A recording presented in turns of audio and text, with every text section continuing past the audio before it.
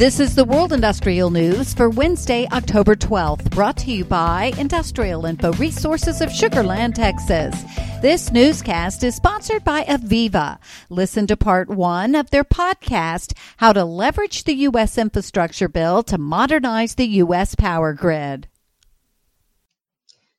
Hello, good afternoon, and thanks for joining us. I am Megan Latonin with Aviva, and I am very fortunate to be joined here today with the two of the leaders in this industry about to dive into the hot topic of grid modernization, resiliency, and the infrastructure bill. You know, we all know that power companies are scrambling to update their systems as climate change continues to fuel increased and more frequent extreme weather events. We've seen outages across the U.S. having significant economic consequences, not to mention the impact on the people affected. According to the Department of Energy, these outages cost the U.S. $70 billion annually. And thankfully, the Biden administration has made updating the nation's grid a priority, and the latest infrastructure package allocates $73 billion for power upgrades.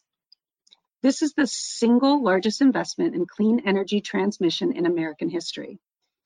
To dive into this topic, the state of the grid, and a breakdown of the infrastructure bill, I am joined today by Dr. J. Patrick Kennedy, the founder of OSIsoft and now Chairman Emeritus of Aviva. Dr. J. Patrick Kennedy is an industry pioneer who conceived the vision of scalable systems for managing industrial data, guiding OSIsoft from a startup in 1980 to a global software company that introduced and supported the PI system. The PI system has become the industrial sector's leading operations system of record, helping to improve productivity, efficiency, and sustainability in over 146 countries and over 1,000 utilities.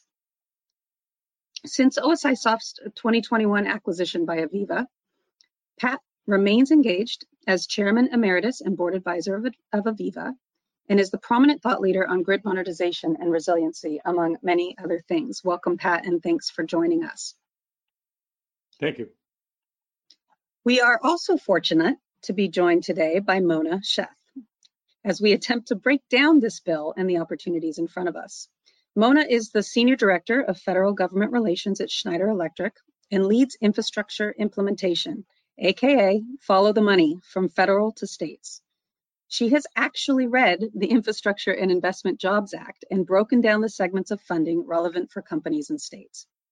Mona just celebrated her 3-year work anniversary at Schneider Electric and has spent over 10 years in the clean energy space in DC, advocating for decarbonization, energy efficiency, and resiliency. Thank you, Mona, for joining us. Thank you. So let's kick this off with a powerful question. You know, Pat, I've heard you mention 3 primary reasons around the importance and timeliness of this infrastructure bill: resiliency, smart grid, and new transmission. With this in mind, what are your thoughts on how the U.S. infrastructure bill can leverage technology to help modernize the U.S. power grid? To hear the full podcast, search for IIR's Industry Today podcast on your favorite podcast provider. The head of the U.S. Senate Foreign Relations Committee added his voice to the growing chorus of those calling for an end to support for Saudi Arabia following last week's surprise announcement from the OPEC Plus group.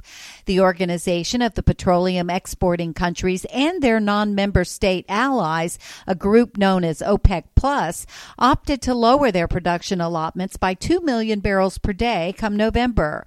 On paper, the cut is deep, but in reality, it probably only works out to be around 1 million barrels per day, and it would likely be spread out over only a couple of members, given that most parties to that group can't meet the higher quotas that are in place now.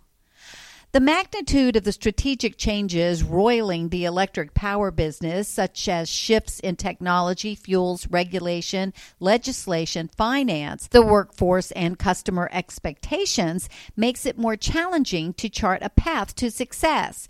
Can success come from picking one horse and riding it? If so, which one? It seems unlikely that all 7 can be ridden at the same time. Speaking last week at an electricity conference in in Denver, Thomas Smith, Power Solutions Director of Energy Development at Caterpillar Electric Power, a unit of Caterpillar Incorporated, urged attendees to pick the horse-marked customer and ride it.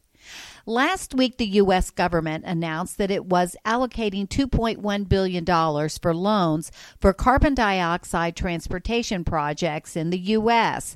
The Carbon Dioxide Transportation Infrastructure Finance and Innovation Program will be appropriated annually through 2026 to help provide capital for projects transporting carbon to endpoints for its storage or utilization.